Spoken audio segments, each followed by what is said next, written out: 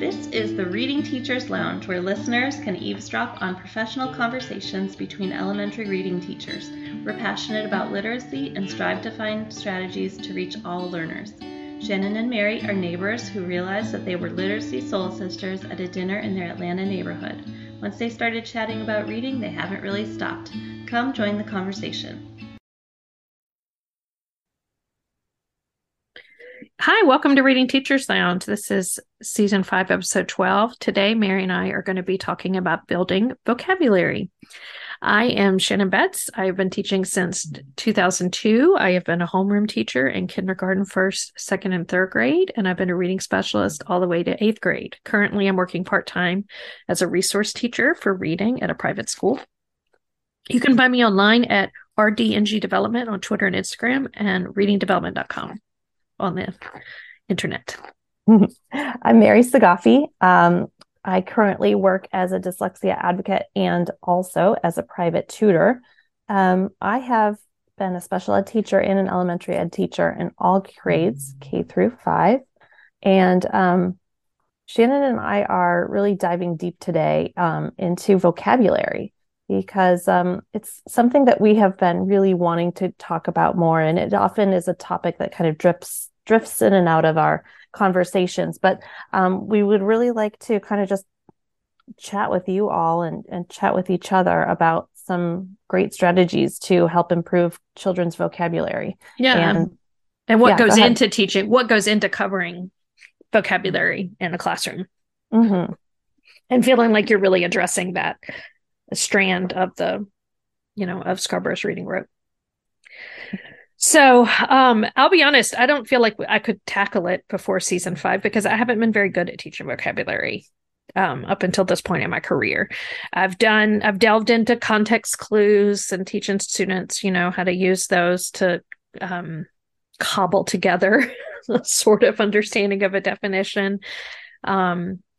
I've done my usual vocabulary unit when it came up in the reading series. Usually it was in the spring, and we worked a little bit on synonyms and antonyms and homophones and homonyms and heterophones and things like that, or heteronyms, and homonyms. But it wasn't something that was part of my daily writing and reading instruction.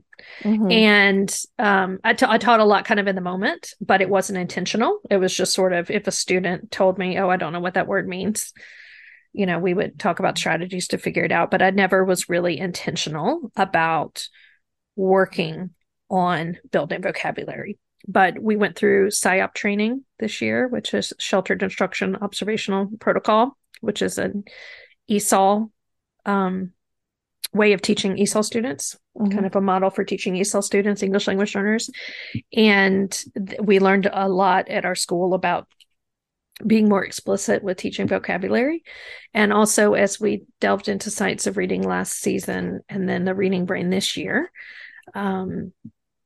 I've just realized that vocabulary is something that I've needed to work on in my own professional practice. And so I'd like to start off by sharing what we're doing with my 6th grade class this year and what we've changed. So actually, before we go into that, I'd just say there's a lot that goes into vocabulary. So we're going to talk about in this episode morphology, teaching shades of meaning, teaching homophones, context clues, using routines to teach vocabulary, making sure you discuss idioms with students, and then also explicitly teaching tier 2 words.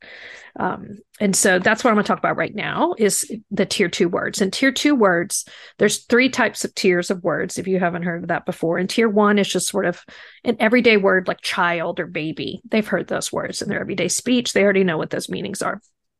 Tier 3 is those very specific scientific words like photosynthesis or chrysalis, or even some mathematical terms like regrouping. They're only going to be used in one context, and it's usually an academic context. Tier 2 words are those words that I guess they make you sound more educated. It's in the more formal register. Right. It's So they would words be like academic and procedural words. Yeah, or even just words like frustrated. Instead of saying I'm mad, if a student says frustrated. I had a student who said the word, I felt limited in my choices. And I'm like, oh, you used a tier 2 vocabulary word. Limited is a great word. You know what I'm saying? I like to think of it as like a word that you would encourage your students to use when they're stretching their writing too. Exactly. Like it's a word you would substitute for the word said, like muttered or stammered or whispered or yelled. Those are all tier 2 words. Mm-hmm. And a lot of those have to be explicitly taught either to students who are English language learners or to students who might have grown up in an environment that was less language rich. Mm-hmm. And maybe they entered school, even if they are a native English speaker, but maybe they entered school with less oral vocabulary than some other peers. They might need more explicitly taught tier 2 words. And so we have some resources that are going to be in our show notes that you definitely want to check out, where if you're not sure, looking in a passage, what the tier 2 words might be, there are actually some websites that you can enter a passage, copy and paste a passage in there, and then they will highlight those tier 2 words to kind of bring them to your attention. For my grade level that I'm working with 6th grade, I'm co-teaching. I've talked about that this year, co-teaching with the 6th grade teacher. And we explicitly taught some tier 2 words that were in the novel studies that we've done. Mm-hmm. But then also, just to not reinvent the wheel, we are also using what's in the basal. I mean, the Wonders text, that's what's my school has chosen. And it has vocabulary built in. And it teaches them at the front of each week. And then it features them in like little context sentences at the beginning. And then it features them in the story later on in the week. And so the students are getting multiple exposures with those words. And at the beginning of the year, the teacher was doing a routine that he looked at the data and realized it wasn't very effective. The students were not scoring well on their vocabulary assessments, and it also was taking a large portion of the class time to do it. Mm-hmm. And so what he was having the students do was just look at the passage and try to come up with the definition using the context clues. Okay. The problem with that was they were guessing. And a lot of times they were guessing wrong. And so they were spending time learning the incorrect definition of a word. Right. And so I'm like, I think let's try some other things. And he was like, yes, I think we should try some other things because the students are not learning this way and it can be done better. So we looked at a lot of English language learner resources. We looked at our SIOP training books, and then I just even Googled just best ways to teach English language learners vocabulary. Mm-hmm. And we tweaked and came up with a routine. And the very first time we implemented the routine in the class, it worked so well. I mean, the teacher's jaw just dropped and he was like, this is the way we're doing it from now on. And it has gone so well. The students' grades have gone up and they're getting better at writing sentences. They're getting better at using this vocabulary and adding it and learning it for life and not just learning it for the week that we're teaching it. And so I wanted to share what we did. So instead of having the students come up with their own definition, we are explicitly teaching the definition, and we're explicitly teaching it in a student-friendly way. So the Wonders vocabulary each week is 8 words. And instead of doing it in the order of like 1 through 8, like they are in the book, we're grouping them by parts of speech. So we're teaching the verbs first, then the nouns, and then the adjectives. And for example, the other day, the verb was chattering. And so we came up with a student-friendly definition for chattering. And I'm going to put a picture of this on the website so people know what we're talking about. But we give the student a 1-page table that has the words in bold and has the definitions with all but 1 or 2 words missing. And so the students have to listen to us teach the definition very explicitly and then fill in the missing words. And we purposely chose the most important words to be missing. I really like that. Don't forget that, your kids, if you want them to pay attention, you need to like shine the flashlight on the words that you really want them to know and listen for. So if you provide that scaffold for them, then they are going to anticipate the word that you're saying. Shine the flashlight, make it really bright on what you want the kids to focus on. Yeah. So great. For example, the word nomadic was one of our adjectives. And the definition that we had on the handout was living with no fixed blank. And so the students have to listen to us say nomadic. Nomadic is an adjective that means living with no fixed location. And they have to fill in location really quickly while they're listening and we're talking about it. And then the teacher and I are both using that word in a sentence. And the students are quickly kind of filling in those 2 or 3 missing words. Even the slowest writers can keep up because they're only having to write 2 or 3 words. And then we show a slideshow of like, these are the definitions for the nouns, and we give them like a minute to kind of fill in if they somehow missed it when we were talking about it.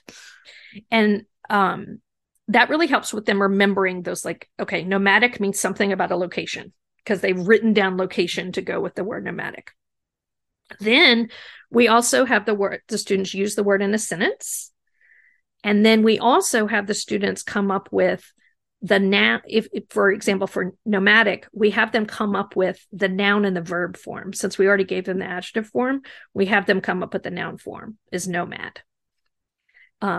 Or mentor was a noun. So then they had to come up with mentorship, or mentor is the verb, or mentoring is the adjective. And so that way they're learning 24 words at one time and not just 8, because they're learning all the different other forms of it. So we are building in morphology right there just by changing some of the suffixes and prefixes and things like that to change the part of speech. And it also really, really helps them in terms of writing their sentences, because a lot of the times the students are very good at, especially the English language learners, are very good at coming up with sentences with a verb, like I chatter. They can say that, but, or like I adjust the temperature. But then when they have to use it as a noun, like adjustment, they'll sometimes say I adjustment. A lot of times the English language learners, this is 6th grade, but it happens in a lot of grades. They will just say I and then the verb word, and they think they're using it as a verb, but really it's a noun. And so I have to say, no, a noun is something you have or something you show. So I have made an adjustment, or I showed this adjustment. That's the way to use it as a noun. And so what we're able to do is when we're walking around and giving feedback, we can say, oh, you just used this correctly as a verb. Go write that sentence in the verb box, but you need to go make a change and use it as a noun instead this way. And so the students are getting a lot of practice. They're getting grammar practice as well and working on syntax while we're working on vocabulary. That's what I was just about to add in. I love that you have so many skills that are kind of woven together, because especially with teaching morphology, you want them to have that exposure that the beginnings or endings can really make a difference in the definition of the word and how it is phrased in the sentence. And also the grammar depends on what this is, and they should be able to identify those words and understand what you're asking of them as part of language, not just the definition of the words, but saying this is a noun. I know it's a noun because I think especially in 6th grade, if it's kind of sink or swim. I remember teaching my 5th graders, and I was astounded how many children did not understand the difference even between a noun and a verb. Mm-hmm. And I think it's sort of like they know it. They know the book definition of, oh, okay, a noun is a person, place, or thing, and a verb is an action, but then they don't actually recognize that function in a sentence. Right. And so it's powerful when you can unlock that for them, because it's a code, right? The sentence comes together like a code. And I think it's really important. It's just as important as teaching the phonics skills too, of saying, this is a digraph. The digraph changes, or this is a prefix or a suffix, making sure that you're building in that academic vocabulary so that they know what they're doing even at a young age. I think that's really powerful. Well, another word that was in that section of 8 vocabulary words in the wonders was reunites. And a lot of the students used that incorrectly because they did not use it as a present tense verb. And they also didn't use it with the singular subject. So because it had an S on it, they tried to put in a compound subject and say somebody and somebody else reunites. And I'm like, you can't do that. You can say the family reunites because that's one noun or one subject, or my brother reunites with my sister, or, he reunites with his lost dog, but you can't say he and his lost dog reunites. You can't say that. It's too many subjects with that reunite with an S on it. So we were able to talk about present tense. We were able to talk about subject verb agreement in addition to talk about the meaning of the word. I kind of want to go back and reemphasize this because, just like at the beginning where you said that vocabulary was maybe a weaker area that you felt like it was difficult to accomplish and feel really confident in each of your lessons. But I also say I have worked in schools who have English language learners, but not to the same percentile that the school where you're currently working at has. And so I think that when you commonly work with a lot of English language learners, you often gloss over those structures of the English language. So I think it's really important to kind of spin back and really appreciate how and why you describe words this way. And it's not just because we say it that way. Mm-hmm. So I just wanted to call that.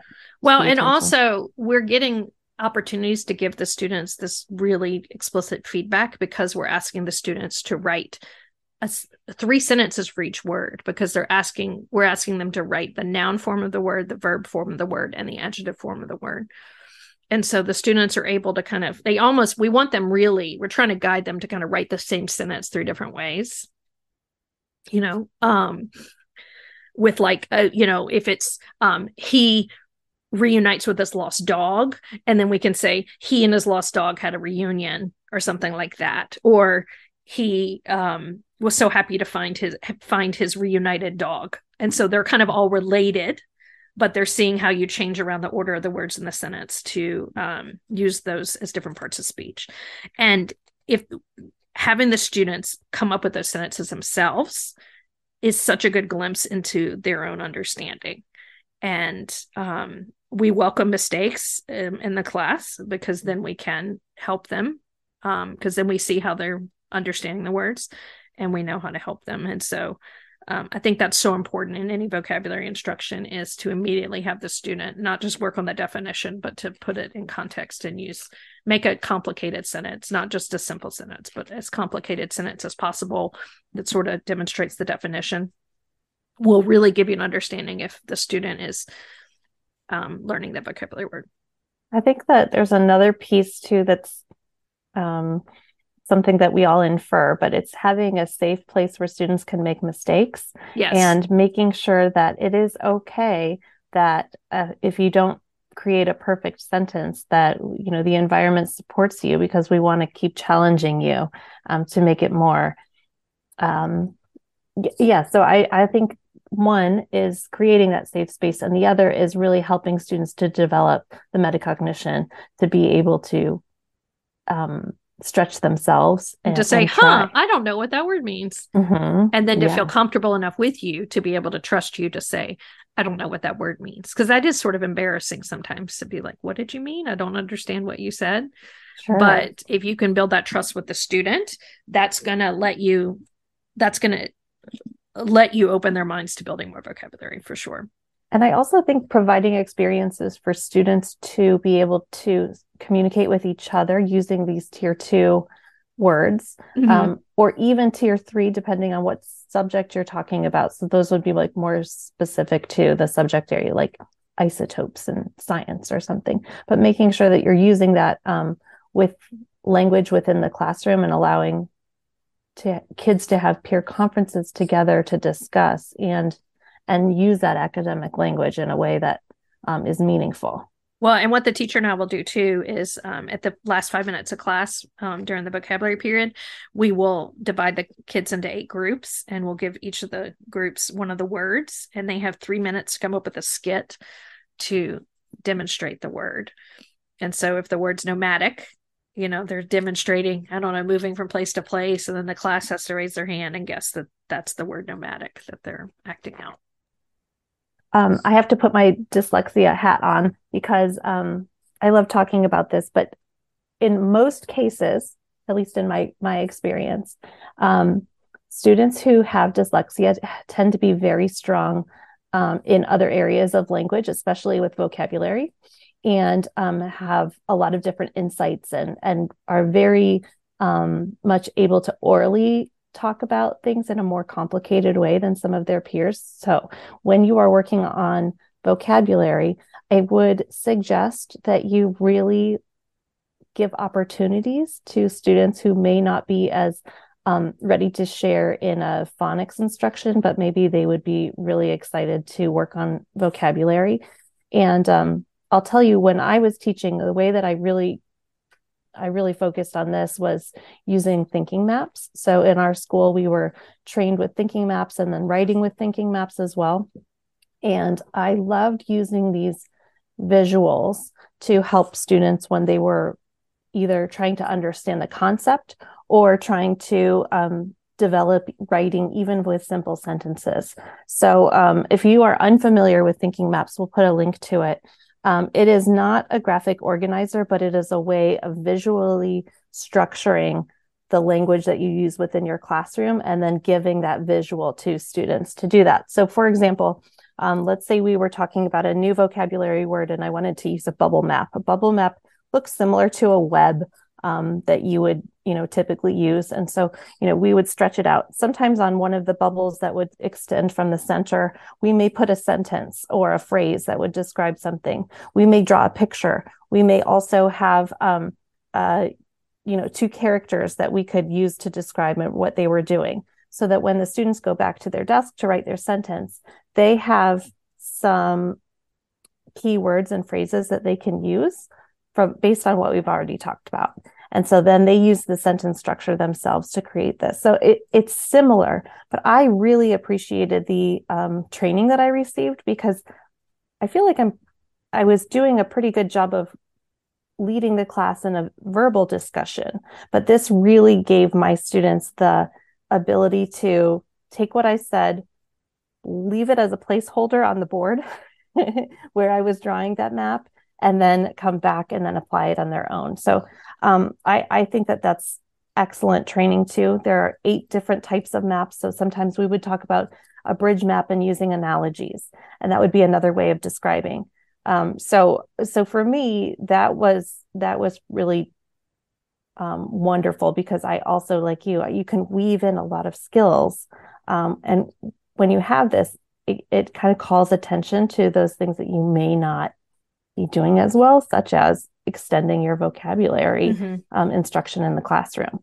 So, well, and I like what you said right at the beginning of some students might feel more comfortable with the vocabulary as opposed to the phonics or whatever. And whenever we do the skits, like one student in particular comes to mind, he's the most reluctant reader in the class, and he's not confident when we do any sort of reading task. But the first time we did the skits, his group had forecast as the word, and he immediately turns around and becomes like a completely different person, and he puts on this like country persona of a weatherman. He's like, well, I reckon we're gonna have a whole bunch of tornadoes this weekend. Like we were all like screaming, forecast. He did such a good job of acting out the word, and I had no idea that was even in him. And so sometimes you don't know what the students are capable of until you give them an opportunity that's not quite as typical as some of the regular academic tasks you do. I love it. Yeah, that's a perfect example of how you can really reach all of your students too. I read something that I thought was kind of interesting. So, I was talking about how I was teaching with analogies a lot of times, and sometimes we would use antonyms to describe what's the opposite of things. There is a little caveat in here, and I think it's a good caveat in this article. The article that I'm looking at is how to teach vocabulary for reading comprehension by Amina McLean, and we're linking to it in our show notes. But she says, don't teach too many antonyms. It really can confuse the students. So be really, really obvious when you're teaching an antonym. I think that that's really, that's something, I know that it does seem obvious, but I think that our students can easily get confused. And for me, what I notice is when I have students come to me who have gaps in their learning, sometimes they're focusing out the window and focusing on the sound of the clock or something. And so if you're not really obvious with what you're teaching them, they may actually get the wrong instruction. So that's important. And then you can also, again, use that as a teachable moment where you can show them how the context of the sentence might show that antonym is an antonym in the opposite form of the word. Right. Yeah, I love that. And I do think that using opposites is a great way of teaching as well. But you don't want them to associate that opposite with the definition. Right. Yeah. And I think the same goes with idioms too, right? You want to be really explicit when you're teaching idioms. And you may assume that some of your students know idioms that seem common to you or common in your own colloquialism. But that may or may not be true. Every teacher always asks me, like, where should I start when looking at my map data? And I usually tell them, look at your vocabulary. And I say, I guarantee you, when you look at the continuum of skills, that idioms is going to be on there, because after all these years of doing the map test, that's one of the weaknesses I see on almost every student's map scores, is that they need to work on idioms more. And so I tell the teachers, why don't you just start with idioms? And we, so the 6th grade teacher, now we did that one day recently, and I couldn't believe how many of the students didn't know very simple ones, like on the ball or on the fence. I mean, I use those in my everyday speech. I guess I use a lot of idioms in my speech, but I thought that those were so obvious to the students, or something like hit the nail on the head, or on the other hand, and they don't really know what those mean. And so these poor students, I think, are just sitting there sometimes like only understanding about 60% of what we say. They're missing some of the tier 2 vocabulary words, and they're missing some of the idioms, and they're just sort of kind of cobbling together an understanding of what we're saying, and it's not 100% accurate of our language intention. And so we have to be really explicit about teaching this vocabulary and weaving it into our everyday instruction, and not just doing it like the month of April or March, like I used to do in my 3rd grade class. So I shared the routine that the 6th grade teacher and I are now doing every single week with our Wonders vocabulary. And I'm happy to share a link to that. And y'all it could just be like a copy Google link, and y'all are welcome as listeners to copy and use that for your own use. There's also some other links in our show notes that some other generous teachers online have shared with instructional routines for teaching vocabulary words. And one thing that all of those have in common is, no matter what the routines are, is teaching the students a student-friendly definition. You don't have to stick to the dictionary definition. Those sound very forced, and nobody's going to remember those. So make it a student-friendly definition. That's the important part, is for students to build up their bank of vocabulary words. And you do that by using student-friendly definitions. One source in particular that I really, really love on our show notes is from a teacher named Laura Webb, and she posted on Twitter about 10 quick vocabulary words and 10 quick vocabulary activities. And she shares very explicit instruction about how she does it with their middle school and high school students, but it could be adjusted even to elementary level, and using examples and non-examples and positive and negative connotations with those words, and using them with visuals, and using them with different contexts and different morphology clues. And at the bottom of her resource, she shares the slideshow and also the Google Doc that she uses to create these for her students each week. And so I think that those would be a great resource to use as well. Yeah, I definitely agree. Those routines are so nice. We have another resource too that I just really love too, and it's the routine for explicit vocabulary instructions. Mm-hmm. This one is so great. Number 1, have students say the word. Number 2, Ding, ding, ding. Provide a definition of the word using student-friendly explanations and visuals. Ding, ding, ding, ding, ding. Again, student-friendly. 3, have the student discuss what is known about the word, provide examples and non-examples yet again. And so just making sure that we have this really, grounded way of deep processing activities. And just like I had mentioned before, using graphic organizers or making sure that those visuals are really clear for the students to be able to see them. And again, like Shannon had mentioned before, having students act out the word.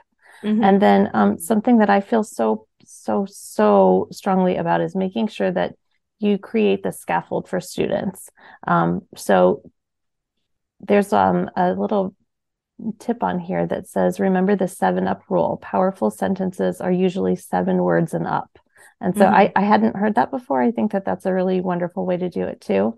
But make sure that you scaffold it. So if students need to have a sentence starter and then they finish We do that in the 6th grade class all the time. So I'll say, okay, I told you they have a hard time with those noun forms of sentence words and using it in a sentence. So I'll say, okay, you can either use the word as the subject, but that's a little harder. So let's try to use it as the object of the verb. In the predicate, it's a little easier. So let's start with a different subject. So who is doing some action, subject doing an action. So I made the adjustment. I showed the adjustment. The adjustment was made by blank. And then we'll say orally a whole bunch of different sentence starters. And the students usually will take that and run with it if they need it. And otherwise, they can come up with their own.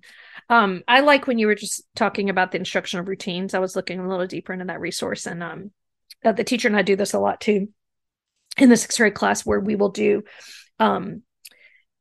different questioning to make sure the students process the meanings of those words.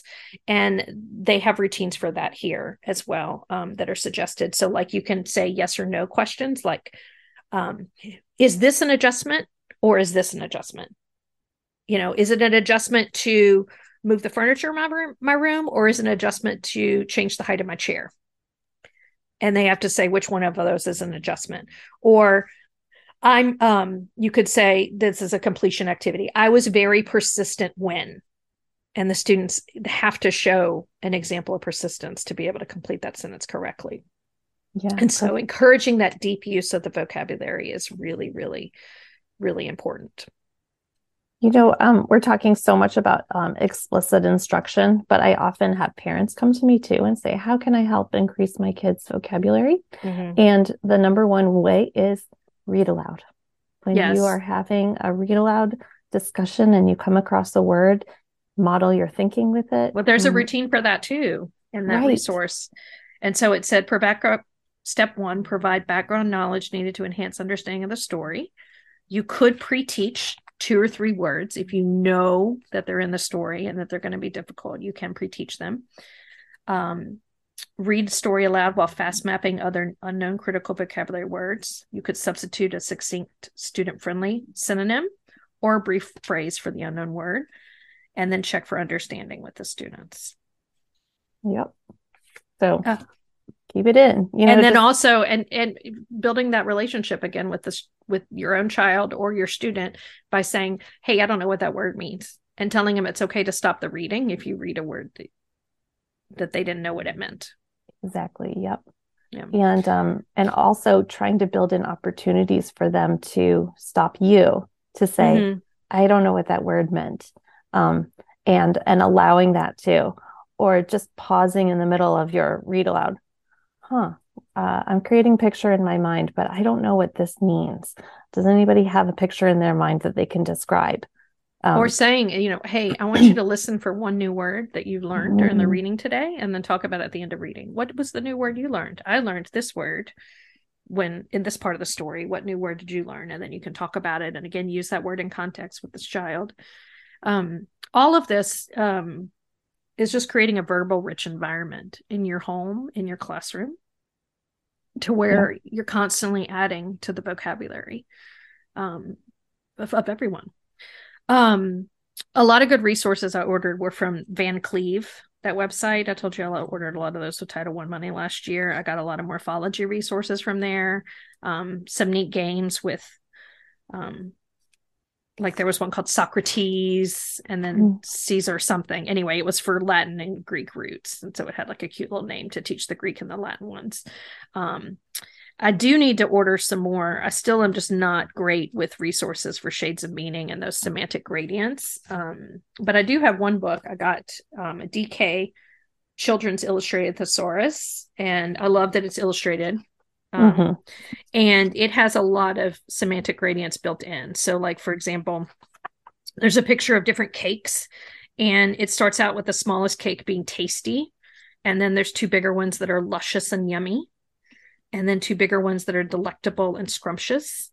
And then appetizing and mouthwatering. And then finally delicious. And so that's showing the students all of those words being sort of the same thing, but they're not really synonyms. Right. They're synonyms, but on a gradient, you know? Yeah. And so of intensity.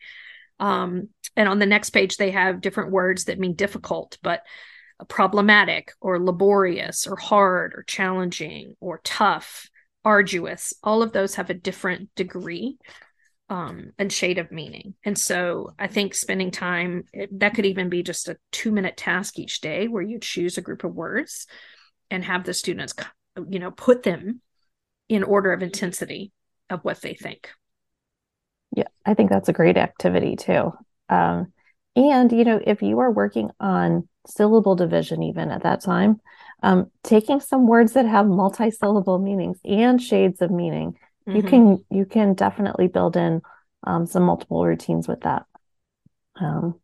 I love that. That's another area that I did not feel like I taught well, was the shades of meaning. I think that's really tricky to make sure that you build in and build it outside, build it with explicit routines rather than just within the context of reading. Well, those weren't in this, when I first started teaching, they weren't in the standards. Like it was just synonyms.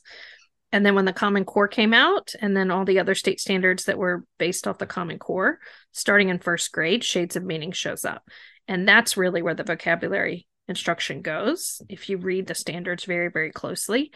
And I just don't think our textbook resources have kept up with that and had enough activities for that in with our students yet. So we'll link in our show notes to some that we've found on FCRR and some other sites that we like. Yeah. But you might have to find some for your own grade level as well. I spoke about at the beginning of this season about my phonics units. And when I was creating those all summer, I realized that there are so many more homophones than I realized in English. Like when I taught homophones, I used to just teach like night and night and two and there and there, and maybe dear and dear. But there were literally like 1,000, I mean, 1,000 that I put just in my phonics units of just so many, like sweet, SWEET versus SUITE. Right. You know, and just certain ones that we don't even think of, but that the students need to be shown and taught. And so I've started taking time with every phonics sound unit and pattern that I'm teaching to teach them the homophones, since they sound the same but are spelled differently. That's an opportunity to show some irregularities of spellings, or to show multiple ways to spell the same sound pattern and things like that. And so it's been a teachable moment to include vocabulary in with my phonics instruction. As we were prepping for the show, Shannon threw in a really great resource for that, and it's called Llama-phones. And it's a board book, actually. And it has all these illustrations of llamas. So, for example, pears and pears. And so there's a llama within the shape of a pear, and it has kind of a gradient of like green and red. And then next to it, it has like two together pears. And parallel lines. And it was just really, it's a really darling book, but I think that it's got some really great graphics on it. So, and that would be a good book to use as an introduction to get the students to start noticing. And then once they start looking for homophones, they'll find them everywhere. That's what I've realized, is that once you start looking, you see them everywhere. And actually, I was in researching this for this episode, I was also looking at one of my favorite vocabulary books that I have, which is called Bringing Words to Life by Isabel Beck and some other authors. And Isabel Beck was, in the introduction, was remembering when she was in elementary school in 4th grade, she learned the word earnest and what it meant. And then she started seeing that word everywhere. It's like when you see a red Mercedes and then all of a sudden you see red Mercedes everywhere and you're like, why did I not notice those before? And so she was wondering, why didn't everybody notice the word earnest before? Because now I'm seeing it everywhere.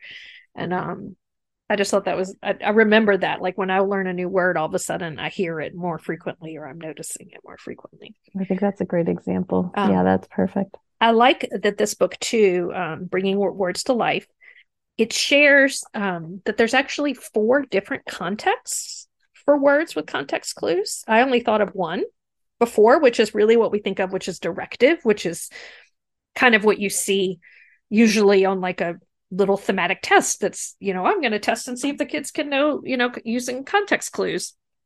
And that's when they can actually use the context of the paragraph to come up with the definition. And so I'll read a lot from that book and share an example of that directive context. When the cat pounced on the dog, he leapt up, yelping, and knocked down a shelf of books. Mother hollered upstairs, "What's all that commotion?" And the word is commotion. And students can probably derive the meaning of the word commotion just from the context of that paragraph. There's enough information and details from that paragraph to guide the students to the specific and correct meaning. And so that's a directive context. Moving up from that is a general context, and that gives the reader enough information to kind of have a general definition of a meaning of a word, but not a real specific one. So here's an example. Joe and Stan arrived at the party at 7:00. By 9:30, the evening seemed to drag for Stan, but Joe really seemed to be having a good time. I wish I could be as gregarious as he is, thought Stan. And so gregarious, you can kind of come up with it. It's an adjective and has something to do with a comparison between Joe and Stan, but you're not quite sure what the definition of gregarious is. And so that's a general context. But then these other 2 contexts that they bring up in this book, I had never really thought about before, but now that I've seen them, I can see why it's important that we should understand them as teachers, because they can build a lot of confusion for students if we're not aware of them. So another context is non-directive, and that's where there's just not enough details to give you any meaning of the word. So for example, Dan heard the door open and wondered who had arrived. He couldn't make out the voices. Then he recognized the lumbering footsteps on the stairs and knew it was Aunt Grace.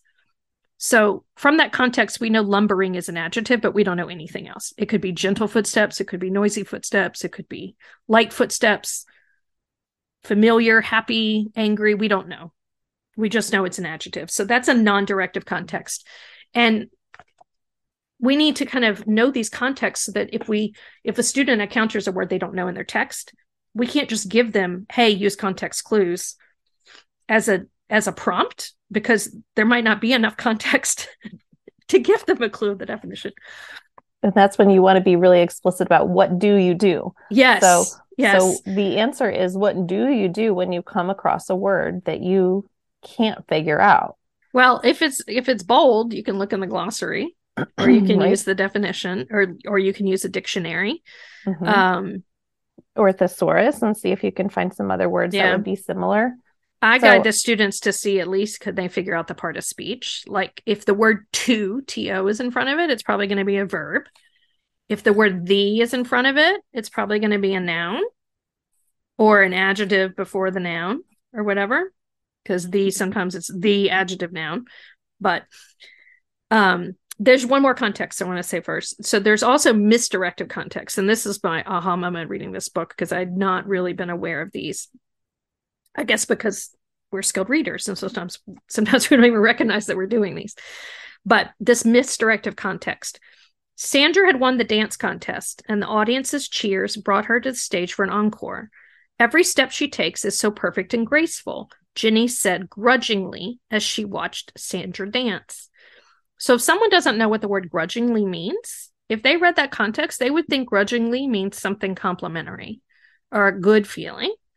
Because we know what the word grudgingly means, we know that that's actually like the opposite of what Ginny is feeling. Ginny's kind of angry at watching Sandra dance very nicely. But a student who didn't know what that word meant would be very confused by that context. Yeah, I love calling this to attention, because I do think it's sometimes it's just another element of all of the things that we're accountable for in teaching our students to become proficient readers. But and let me say that they said in this book that these 4 examples were found in Basel programs. Oh, wow. I was surprised, because I feel like I don't come across them as often, but I really love how you kind of pointed out that as teachers, we're skilled readers. So it's probably just under the surface that we don't even recognize that this is something that we often can pay attention to.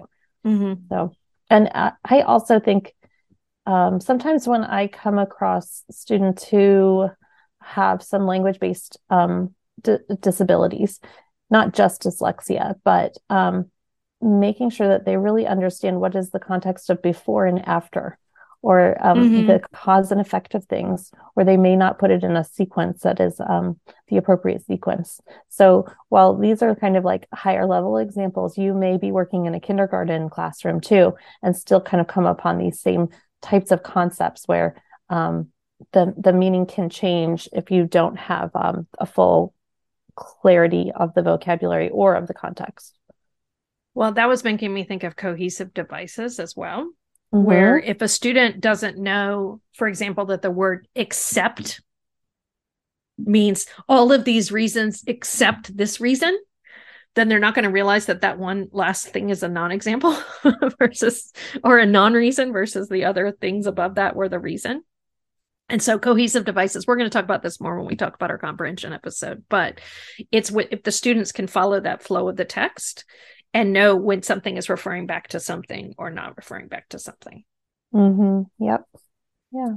So all that to say is we just have to pay attention to what the students are understanding, and vocabulary is a key to reading comprehension.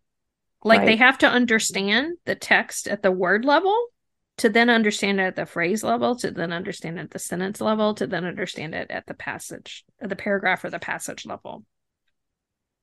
And so we do need to do explicit vocabulary instruction to help them understand that word level instruction, to help them understand that word level understanding. And then we can also teach comprehension strategies to build that, paragraph and passage level comprehension, but they both go hand in hand, and that the students need to have a good vocabulary and good language comprehension and vocabulary comprehension in order to have really good quality reading comprehension. Right. And that's the full development of becoming a skilled reader, is to make sure that we're building this. So, I think for a long time we have been kind of focusing on phonics instruction because it's tedious, and we want to make sure that people are also working on phonics instruction. Well, they've got to be able to sound out the words too. Yeah. Right. Yeah. You can't move forward to this unless you're reading what you can actually decode those words. But we're really focusing on the part of the brain that's making meaning now and making connections.